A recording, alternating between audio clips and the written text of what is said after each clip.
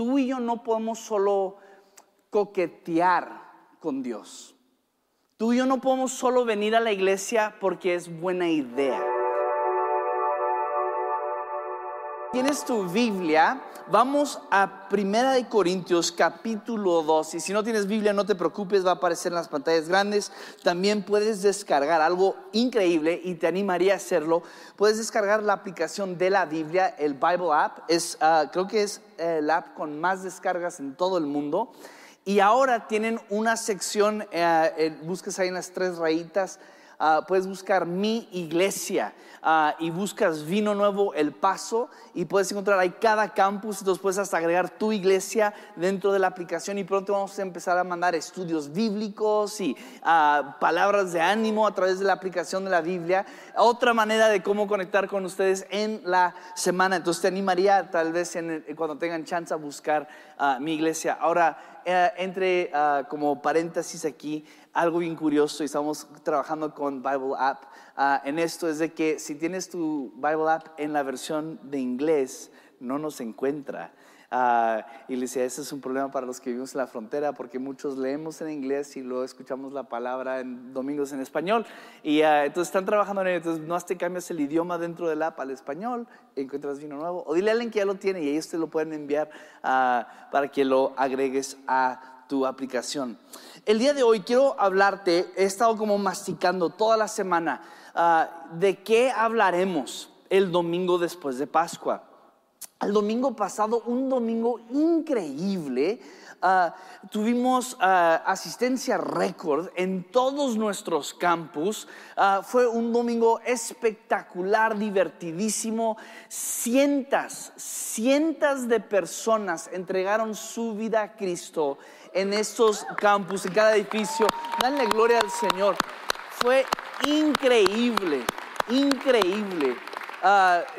Nos tocó en cada campus, sé que lo había, pero en West era bien loco. En el segundo servicio, así 55 personas en un servicio. Era como, ¿what? Esto es Dios. Y algo increíble, yo pensaba, bueno, ¿qué enseñaremos el día de hoy? Primer domingo después de Pascua, pensando en estos 200 y cacho de personas que entregaron su vida a Jesús. ¿Qué sería el mensaje más importante enseñar el día de hoy? ¿Qué sería como lo más crítico? Y creo que dices, bueno, yo ya tengo años en la iglesia, esto va a estar como el kinder. Escúchame, yo voy al kinder todos los días y yo sigo aprendiendo muchas cosas. Yo sé que el día de hoy todos vamos a salir bendecidos, pero 1 Corintios, te quiero dar un poquito de contexto. Capítulo 2, lo que está sucediendo aquí es que Pablo se encuentra en Grecia, entre los corintios. Y estando aquí, Pablo, él está compartiendo con un grupo de gente que ya han recibido el evangelio, ya son cristianos, pero lo que ha pasado es que muchos de ellos están dejando cientos de años de mitología griega y creencias de diferentes lados infiltrar y empezar a manipular su fe. Entonces tienen muchas creencias y están empezando a poner el énfasis en el lugar incorrecto. Yo sé que sí dice énfasis, pero es el énfasis, ¿no? Por el día de hoy, el acento en el lugar incorrecto. Entonces Pablo viene y Pablo les está diciendo, mira, de todo lo que ustedes saben, todo el intelecto que tienen, todo lo que conocen, eso es de lo cual yo puse mi base. Es esto. Me contaron una historia una vez y realmente hoy en día no tenemos librerías enteras y bibliotecas enteras de información en nuestros teléfonos. Es loco pensar que los primeros astronautas que salieron a la luna tenían una computadora mucho más tonta de la que tienes en tu bolsillo, en tu bolsa el día de hoy. Eso es una locura. Hoy tú puedes buscar, quiero saber algo acerca de, puedes preguntar, ¿cuál es el clima promedio para el 16 de abril en El Paso, Texas? Y te va a decir, ¡pum!, con cientos de años de datos te va a sacar Este es el promedio. Puedes hacer, digo, no sé si te importe eso, pero igual puedes preguntar. Sophie cotorrea que Hannah es como la reina de Google. Yo sí me quiero comprar ese suéter que dice: yo no necesito a Google, tengo una esposa. Ella no viene al primer servicio, por eso lo puedo decir y no me pega. Nomás no van a ir de chismosos. Y entonces hay tanta información y a mi esposa le fascina la información, y empieza a buscar sobre algo, sale un tema y empieza a investigar. Siempre está investigando, le encanta la investigación. Y en el teléfono no se tiene que levantar. Yo recuerdo cuando era chavito, muchos no van a saber de esto, pero antes nuestros papás gastaban un montón de dinero en comprar estos libros, enciclopedias, y todos tenían uno, así lo vendían en la tele. ¿Se acuerdan cuando gastaron quién sabe cuántos, $200, $300 en toda una librería de enciclopedias que sabes que nunca los tocaste, pero se veían bien bonitos ahí? Eran bien, así todos en orden alfabético. Llegabas, los sacabas, querías aprender sobre un tema y podías leer solo el rublo que habían dedicado a ese tema. Pero el día de hoy puedes deshacer y desenvolver tantas cosas con tanta información. El problema con tener tanta información siempre es esto: ¿cómo sabes que tu fuente es correcto? ¿Cómo sabes que la fuente de donde lo estás recibiendo es una fuente correcta? Y aun cuando lo recibes, que lo entiendes en el contexto en el que viene. Me contaron esta historia que estaba una señora, una ya joven, haciendo un pan que hacía su abuela. Y era una receta que había estado en la familia ya por 3 generaciones, que lo hacían orgullosamente para días de festejo, ¿no? Y entonces pedía los ingredientes. Tenías que meterle harina y tenías que meterle azúcar y tenías que meter todos los diferentes ingredientes para hacerlo. Y luego cuando lo preparaban, el huevo, lo mezclabas todo junto, lo dejabas reposar para que empezara a agarrar forma. Y al final, la última receta, el último paso antes de meterlo al horno, es que lo cortabas a la mitad y lo metías al horno.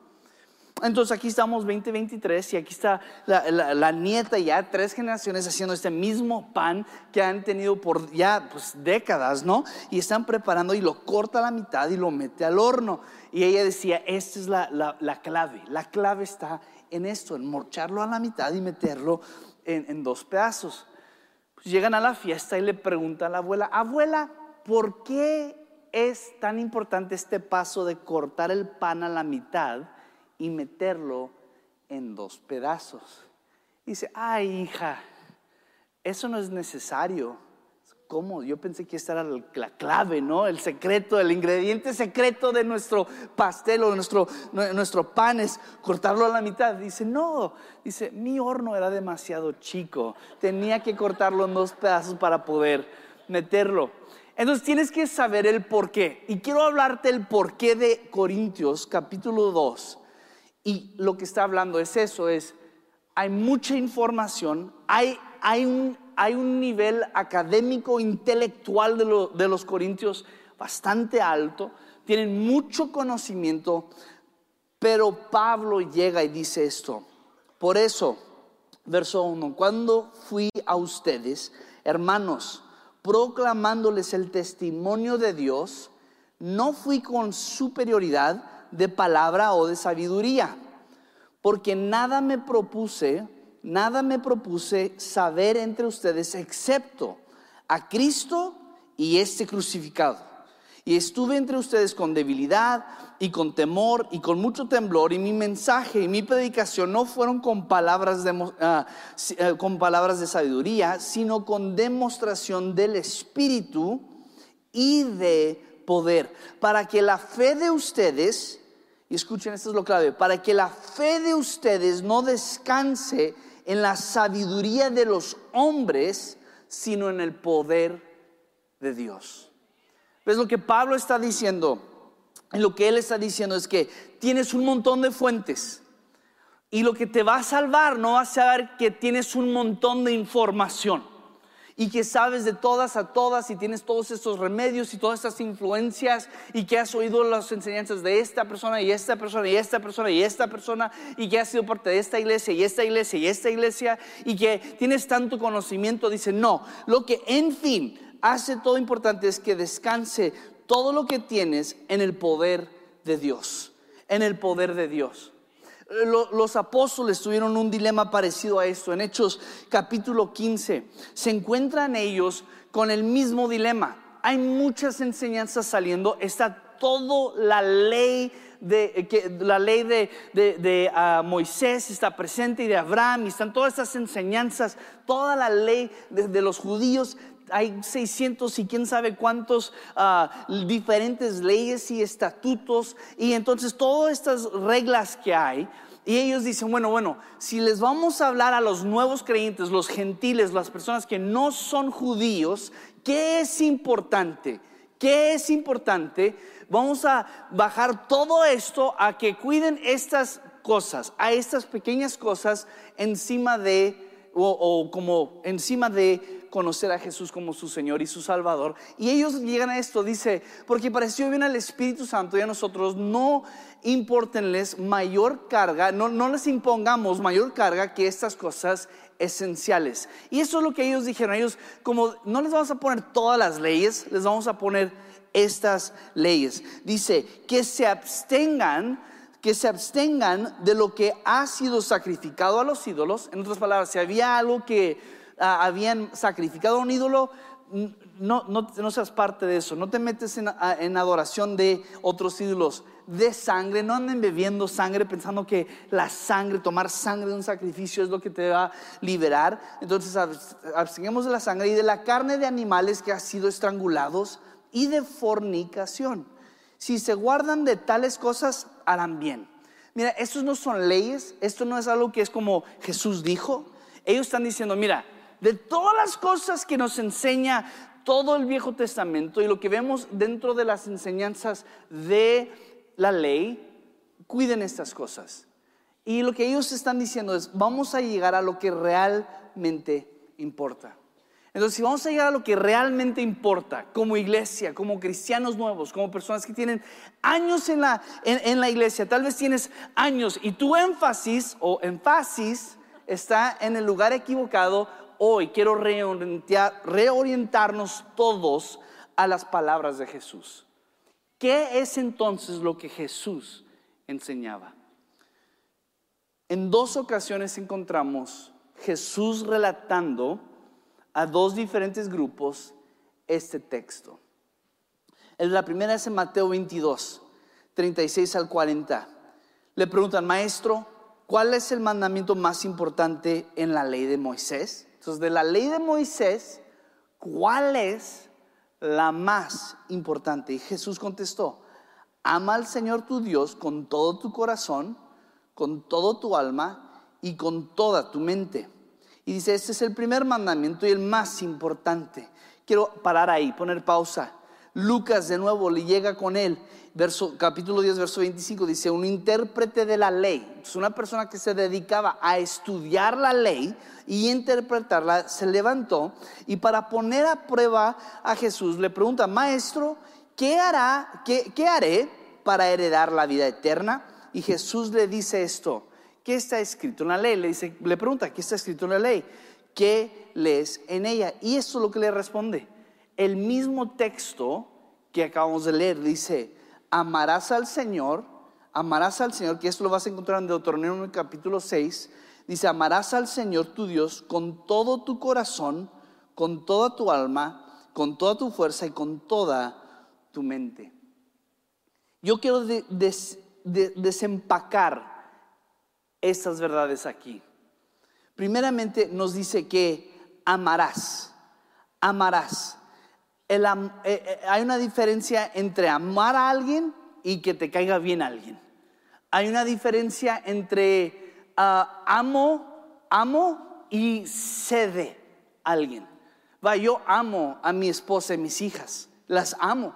Yo daría mi vida por ellas, las quiero un montón, voy a hacer todo lo posible para tratar de darles una buena vida y especialmente que conozcan a Cristo Jesús y que ellos puedan caminar en el conocimiento de Jesús y de disfrutar de las cosas que Dios nos ha dado y las cosas que Dios ha provisto para nosotros. Yo voy a hacer mi mayor esfuerzo porque las amo, porque amo a mi esposa. Yo voy a, en vez de ceder, me estoy riendo adentro porque me estaba tan enojada conmigo ayer porque se me ocurrió ir a dar una vuelta 60 millas, 100 kilómetros en la bicicleta y llegué bien tarde a la casa y nomás dijo, ve, báñate, y no dijo nada más y ya sabía, voy a dormir con el perro. Pero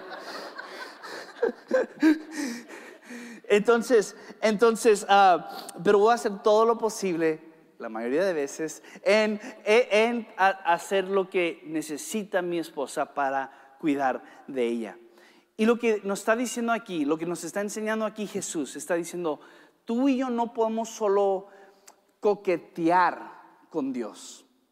Tú y yo no podemos solo venir a la iglesia porque es buena idea. No podemos acercarnos a Dios porque quiero darle una tacha a mis quehaceres, o porque creo que es algo que una persona piadosa haría. Yo entonces también voy a tener una relación con Dios. No, lo que está diciendo es que vamos a amar a Dios. Y un enamorado hace todo lo que tiene que hacer para poder tener esa relación continua con la persona que ama. Y lo que nos está diciendo aquí, lo primero que nos está diciendo es que tú y yo tenemos que amar a Dios. Amar a Dios con todo nuestro corazón. Y luego nos dice amar al Señor. Amar al Señor.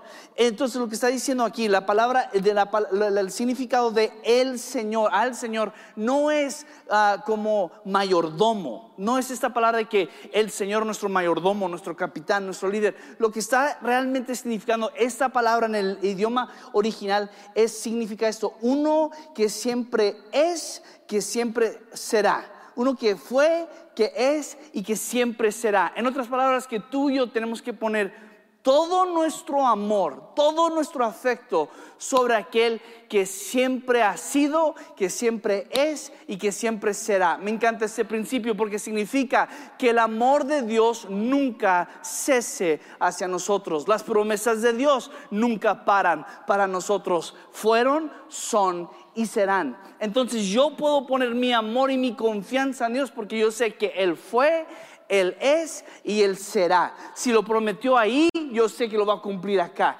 Si lo dijo en este momento, yo sé que será aquí. Si lo hizo así en este momento, también lo hará en este momento. Si Él resucitó a los muertos aquí, Él va a resucitar a los muertos acá. Si Él resucita, si Él da vida al desesperanzado, dará vida al desesperanzado acá. Si yo puedo confiar entonces en el Dios de ayer, yo puedo confiar en el Dios de hoy y el que Dios que siempre es. Escúcheme, Dios no es esquizofrénico.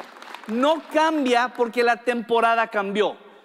No cesó, va a pegar a algunos, no cesó cuando la Biblia se escribió. Sería esquizofrénico el carácter de Dios, que de repente se hizo la ley. Hay quienes creen que los milagros no suceden hoy porque cuando se cumplió la palabra en un verso de los Corintios, ellos toman toda la Biblia, que toda la palabra cuando se escribió y se culminó, en ese momento cesaron los milagros porque todo había sido hecho. Escúchame, Dios no es esquizofrénico. Si Él hizo milagros ayer, Él hará milagros hoy. Si Él hablaba y eran las cosas, hoy habla y son las cosas. Y podemos poner toda nuestra fe en Él. ¿Cuántos dicen amén a eso? Come on. Entonces amarás al Señor. Y no me encanta que dice tu Dios. Tu Dios. No es el Dios de aquellos. No es el Dios de solo el pueblo de Israel. No es el Dios de solo un grupo de personas. Es tu Dios. Es tu Dios. Él es tu Dios. No es un Dios ajeno a nosotros, sino Él, siendo Dios, se hizo hombre para que todo aquel que en Él crea no se pierda, mas tenga vida eterna. Yo puedo saber que es mi Dios. Y no es un Dios que anda por allá, no es un Dios que es una estatua que tengo que ir a visitar, no está escondido en un pilar, en una ciudad donde tengo que ir a hacer peregrinaje, quién sabe cuántas millas para poder verlo. No. Es nuestro Dios. Y esto es nuestro Dios que está con nosotros. Y luego nos dice que amarás al Señor tu Dios. Amarás completamente, con todo tu corazón vas a amar al Señor. Dice, amarás al Señor tu Dios con todo tu corazón. Tienes que estudiar este texto un poco, porque para ti, para mí, corazón significa una cosa. Pero para el autor de este texto, cuando él está diciendo la palabra corazón, tiene otro contexto completamente. Tiene un contexto que es para ellos.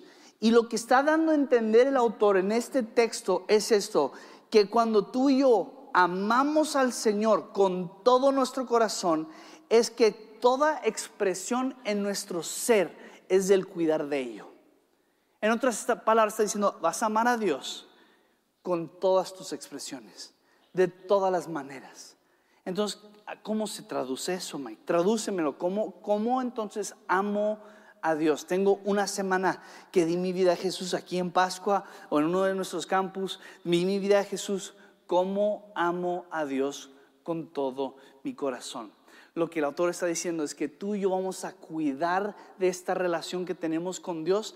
Lo vamos a cuidar, lo vamos a proteger. No vamos a dejar que cualquier cosa venga y entre y corte nuestra relación. No voy a dejar que simplemente porque llega un pariente y dice, te lavaron el coco. No. Voy a guardar esta relación que tengo ahora con Jesús. Lo voy a proteger, lo voy a cuidar con todo mi ser. Todas las expresiones que yo tengo, todas las maneras que yo pueda afectuosamente amar, lo voy a hacer hacia mi relación con Dios.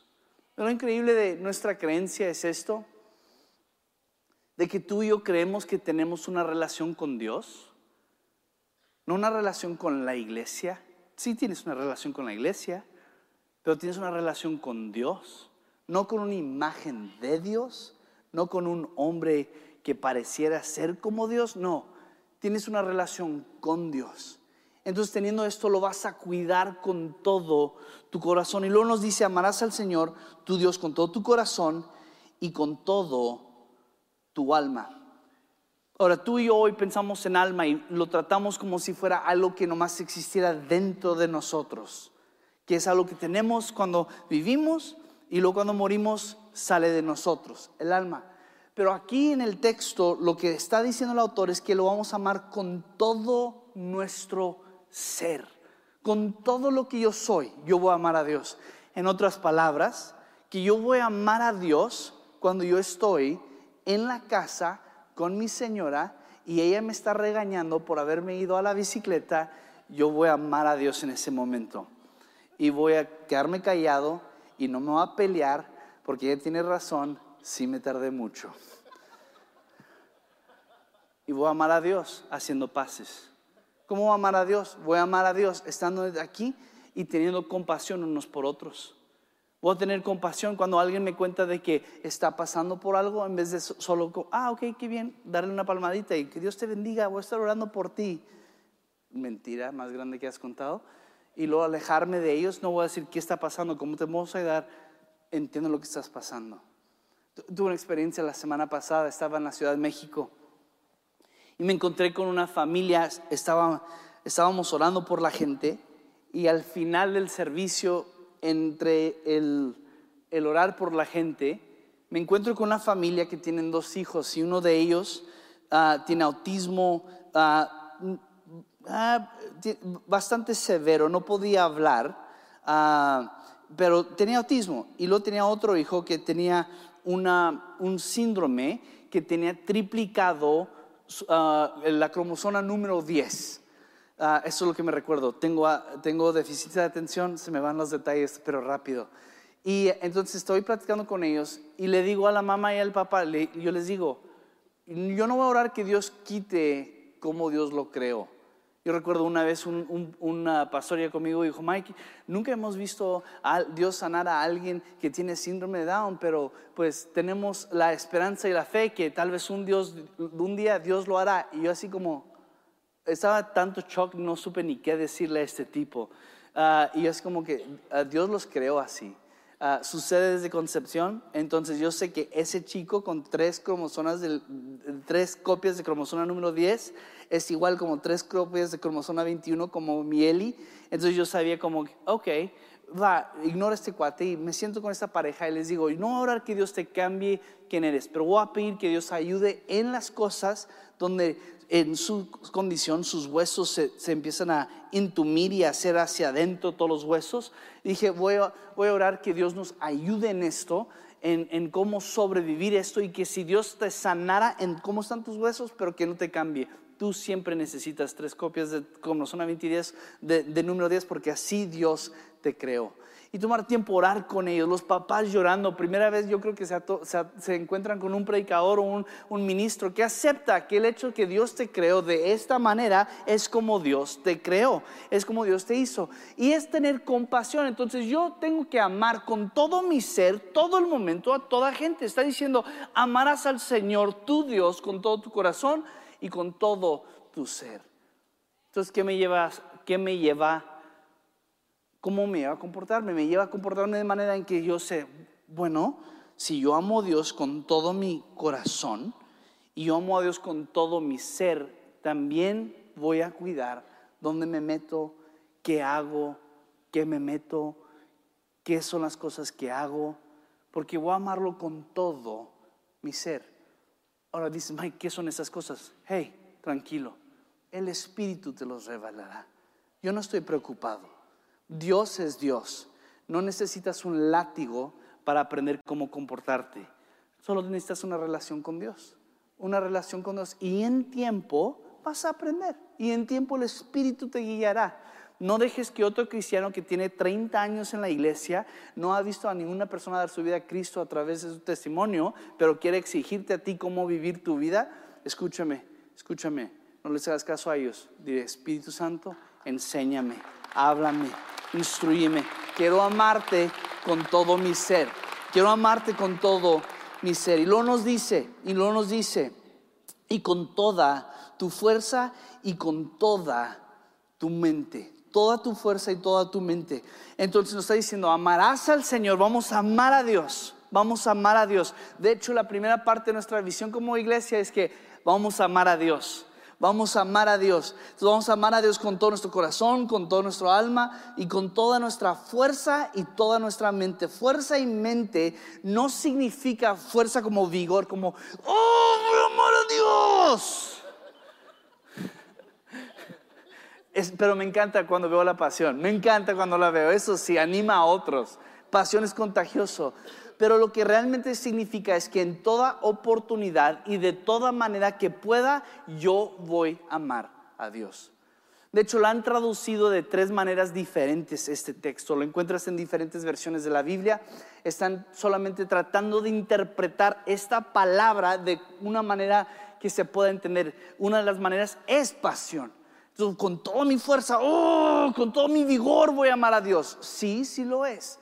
Y también lo han traducido de esta manera con todo mi ímpetu, con toda la fuerza que pueda, lo voy a amar a Dios. No me voy a dar por vencido, voy a darle adelante. Otra manera ha sido con mi dinero. Pero no es dinero, no es ímpetu, no es fuerza. Realmente es todas estas cosas. Y está diciendo, de todas maneras, en todo momento posible, voy a amar a Dios. Voy a amar a Dios. Si hay una cosa que Jesús nos dijo, le dice a uno, ¿cuál es la más importante de todas? Ama a Dios con toda tu alma, con todo tu corazón, con toda tu alma, con todo tu ser. Ámalo, ama a Dios. ¿Cómo puedo ser salvo? ¿Qué te dice la ley? Me dice la ley que voy a amar al Señor mi Dios con todo mi corazón, con toda mi alma y con toda mi fuerza y con toda mi mente. Entonces yo te animaría el día de hoy. Tienes una semana o tienes un siglo en la fe. Te animo en esto. Amemos al Señor con toda nuestra alma, con todo nuestro corazón, con todo lo que voy a cuidar esta relación. No lo voy a despreciar. Es tan precioso lo que tengo. Dios me amó a mí, que ha dado su único hijo para que muriera en la cruz por mí. y luego resucitó de entre los muertos para que yo en mi corazón, yo creo que esto es verdad, yo creo en Jesús, entonces voy a cuidar esto.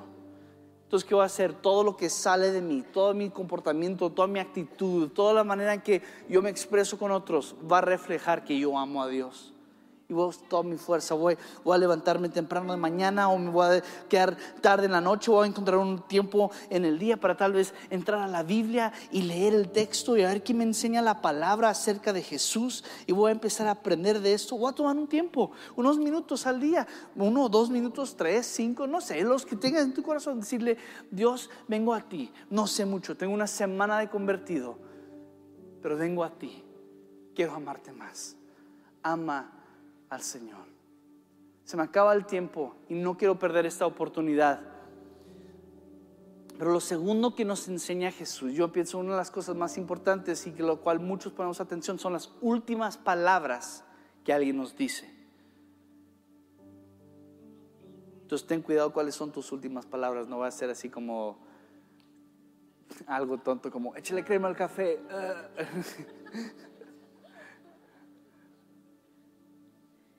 Jesús ha ascendido, ha muerto, ha resucitado 3 días después, ha salido ya, ha estado entre muchas personas, muchos testigos. Hechos capítulo 1, lo quiero leer del texto. Hechos capítulo 1.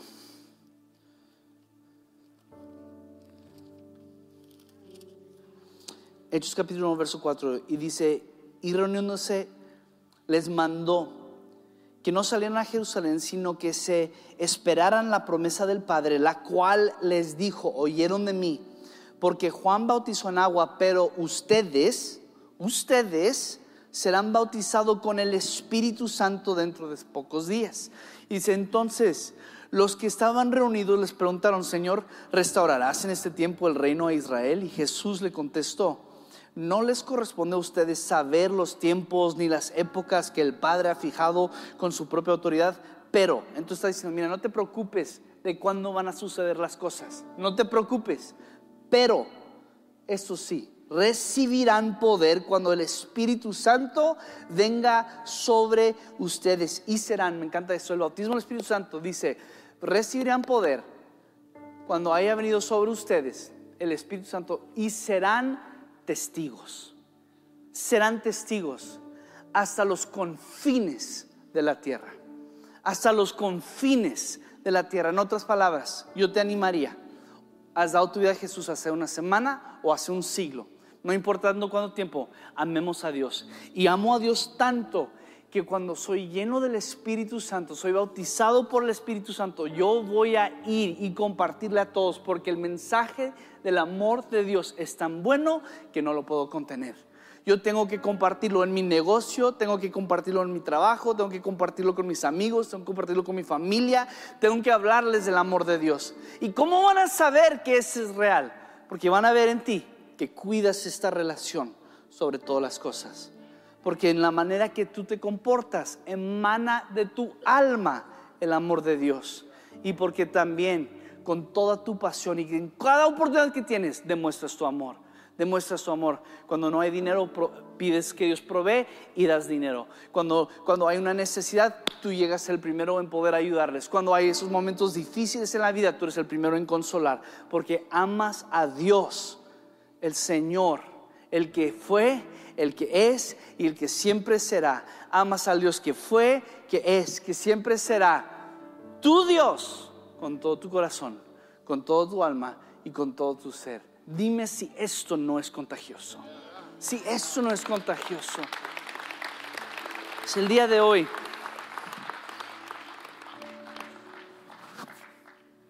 El día de hoy yo quiero orar: Señor, enséñanos a amarte a ti.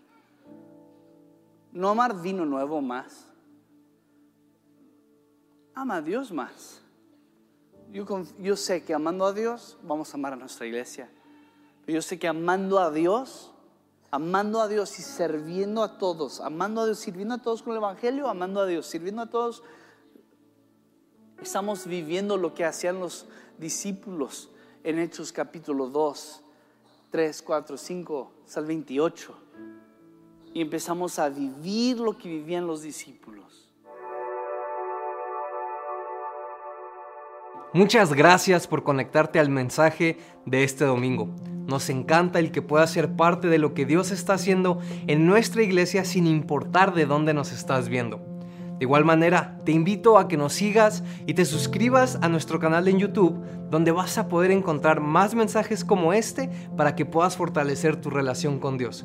De igual manera, síguenos en nuestras redes sociales para que puedas estar conectado con todo lo que está sucediendo aquí en casa. Que Dios te bendiga.